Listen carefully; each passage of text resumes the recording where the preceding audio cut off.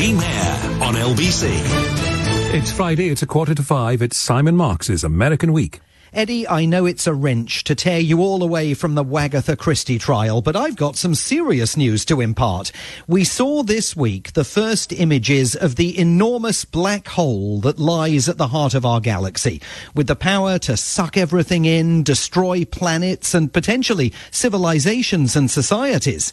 Happily for us, researchers say it's 26,000 light years away and mostly dormant, unlike another far more destructive force much closer to home. Banning Trump from Twitter didn't end Trump's voice. It will amplify it among the right. And this is why it is morally wrong and flat out stupid. The reverberating thoughts of Elon Musk, the billionaire who, at least until dawn this morning, was pursuing a bid to buy Twitter. Early today, we learnt that he's putting his acquisition of the politically powerful social media platform on temporary hold, saying he wants proof from the company that it's telling the truth when it claims only 5% of its accounts are fake or computer-generated bots. It is, of course, ironic that a battle over truth and transparency may be the thing that dooms the narcissistic efforts of Mr. Musk to buy the platform and to return to it the biggest spreader of misinformation and conspiracy theories in town. Are you planning to let Donald Trump back on? I do think that it was not correct to ban Donald Trump. I think that was a mistake. Because it alienated a large part of the country and did not ultimately result in Donald Trump not having a voice. He is now going to be on Truth Social, as will a large part of the right in the United States.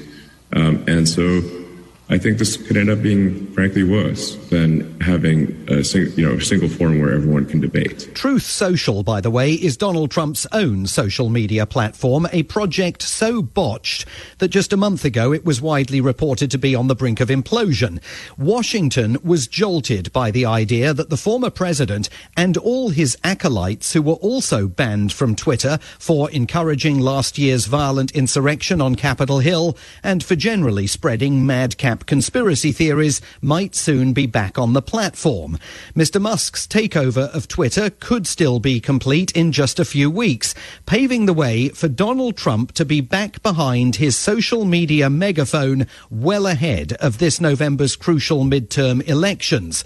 With Joe Biden's fellow Democrats struggling in the November campaign, what did the White House think of the former president's imminent return from the naughty step? Well, I would say it's the decision by a private sector company to make on who will or will not be allowed on their platforms. White House Press Secretary Jen Psaki. What I will say, broadly speaking, is that our effort is to, of course, make sure that freedom of speech is protected across the country, but that also these platforms are not used for forums for disinformation. And we have seen a history of that. And she said if Twitter and the other social media behemoths cannot police themselves, then the government may have to regulate them.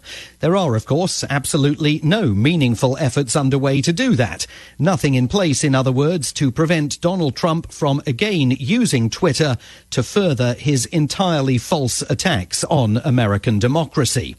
This was another American week in which there were fresh questions about the ability of that democracy to deliver on behalf of the American people. And the unlikely source of the latest doubts here relates to the availability of baby formula. Here's the baby formula section here at a Target in Arizona. This is Biden's America, where they're sending tens of billions of dollars to Ukraine while our babies are running out of food. Right-wing podcast host Drew Hernandez there wielding his cell phone camera and showing images that were ubiquitous across the country this week. Empty shelves in many parts of the country, rationing enforced for the few cans of baby formula still available. Agonized American parents say the industry has been warning of the impending crisis since February. That's when the largest manufacturer of formula here recalled 3 of its products products amid contamination fears. But it was only this week that the shortages really began to bite, and only this week that the White House was held to account for the problem. Incoming White House Press Secretary Karine Jean-Pierre speaking on Air Force One on Wednesday. So ensuring that infant formula is safe and available for families across the country is a top priority to the White House and this administration. We know that Abbott's voluntary recall of infant formula products has led to some Americans being unable to access infant formula and other critical medical food supply. This is an urgent issue that the FDA, as you all know, and the White House is working 24/7 to address. So reporters wondered who exactly at the White House is working around the clock to address the problem. Who specifically is in charge of responding to the shortages? At the White House, I don't know. I can find out for you and get you a person who's running point, but I don't have a person in there. That, of course, only fueled the suspicion that the White House was not, in fact, totally across the brief. Yesterday, President Biden took the helm himself. On a day when he was supposed to be focused on an historic gathering of Southeast Asian leaders in Washington, he spent hours personally burning up the phone lines to baby formula manufacturers, the country's major retail executives, and alternative suppliers in a scramble to fix the problem. There is, however, no easy fix. There will be shortages for weeks and mounting questions for White House Press Secretary Jen Psaki about why the administration never warned the country that the problem was coming. I'm sure there will be plenty of time to take a look at if there are any issues that could have been improved here. I don't have any specific analysis of that at this moment in time. What I will note is that there has been work ongoing on this for months. That's how we increase the supply and how we're able to, increase the sales based on the month of April overall. But there's more that needs to be done. Clearly, we don't want any parent to fear about not being able to provide formula to their child. And as I noted at the top, the president is, leaving no stone unturned in addressing this. No stone unturned, even as parents desperately exchange ancient homemade recipes for baby formula online in a bid to keep their infants fed. Unfortunately for President Biden, the formula shortages undercut his efforts to assure Americans that he really gets what they're going through, particularly on inflation. I understand what it feels like. I come from a family where when the price of gas or food went up, we felt it. It was a discussion at the kitchen table. On Tuesday, the president went to great lengths to convey empathy amid polling that shows 80% of the country doesn't believe he's doing enough to battle inflation, still at a 40-year high, and thinks that the country is on the wrong track. Look, I know you got to be frustrated. I know. I can taste it. Frustrated by high prices, by gridlock in Congress, by the time it takes to get anything done. Believe me, I understand the frustration. But does he? It was only a couple of weeks ago that his top White House officials were insisting inflation isn't really much of a threat to the country. They said it's only affecting people who drive a lot and have to buy petrol. Voters, they groused, don't understand the complexities and nuances of economic theory. Well, perhaps they don't, but they can understand a president telling them that while he's empathetic about their suffering, there isn't really much of an alternative. The bottom line is this. Americans have a choice right now between two paths, reflecting two very different sets of values. My plan attacks inflation and grows the economy.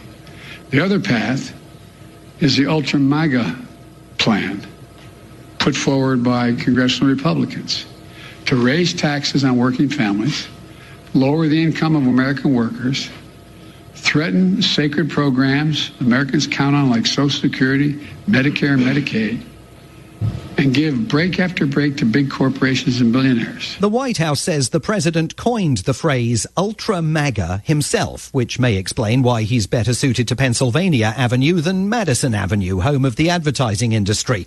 It's a reference to Donald Trump's slogan, Make America Great Again.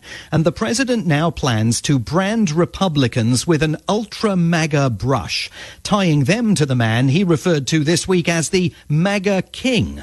That would be, of course, Donald Trump, who probably doesn't mind the accolade. Among the president's targets, Senator Rick Scott of Florida, whose economic plan the president attacked and who also relished the attention. Joe Biden gave a talk this morning, blamed everybody else on inflation. He took no responsibility and has no plan. I think what all Floridians know is this president has no ability to deal with inflation.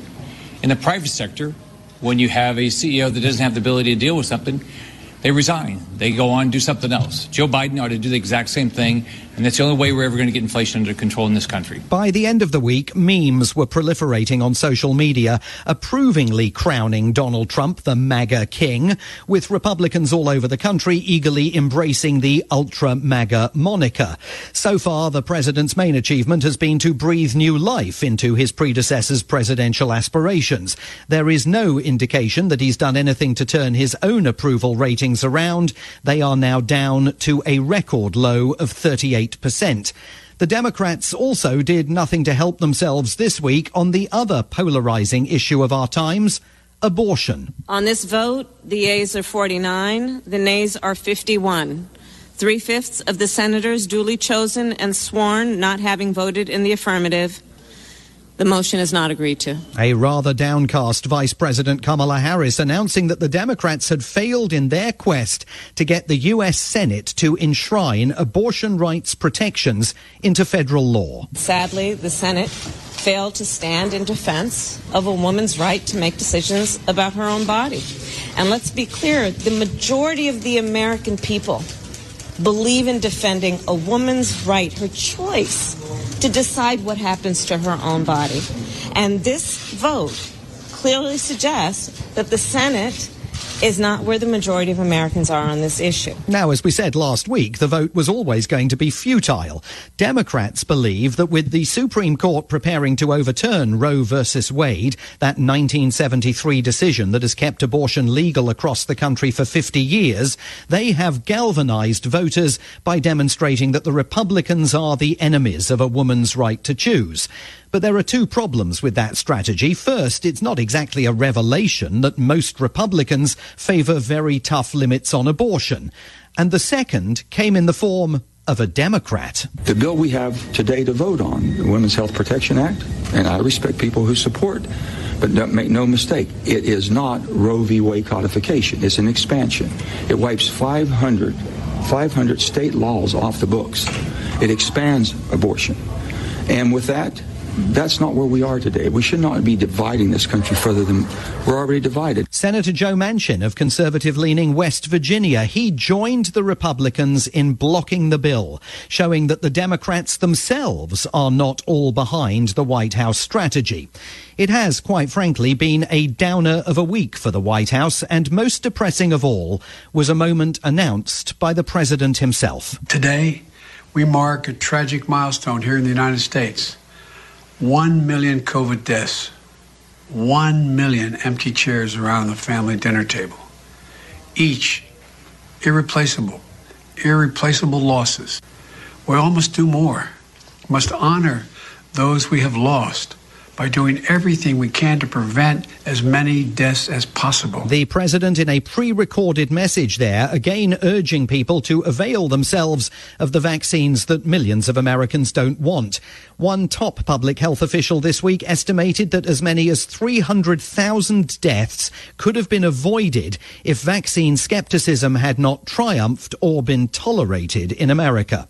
The flags at the White House and at federal government buildings have been lowered in memory of 1 million dead, but there are no plans, said White House Press Secretary Jen Psaki, for a memorial or an annual day to mark the country's losses. We're still in a fight against COVID, in a battle against COVID. There are still far too many people getting sick, getting hospitalized, and dying, and this is not the last time we will commemorate or the last step that the president will take to commemorate, but I don't have anything to predict about the future. Today, she hosts her last White House briefing. She's off.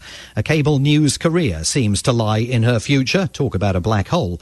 They will miss her in the Biden administration, but if you look at all the issues she has been forced to grapple with only this week, you can understand why she's heading for the exits. 1 million COVID dead, a baby formula shortage, imminent civil upheaval over abortion, public fury over inflation, the possible return of Donald Trump to Twitter.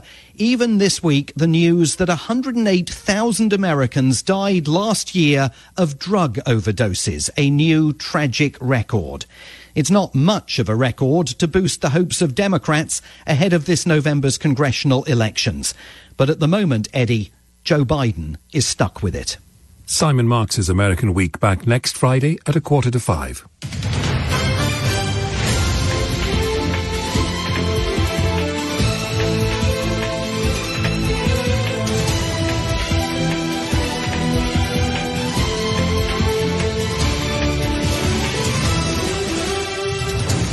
This is LBC. I'm Eddie Mair.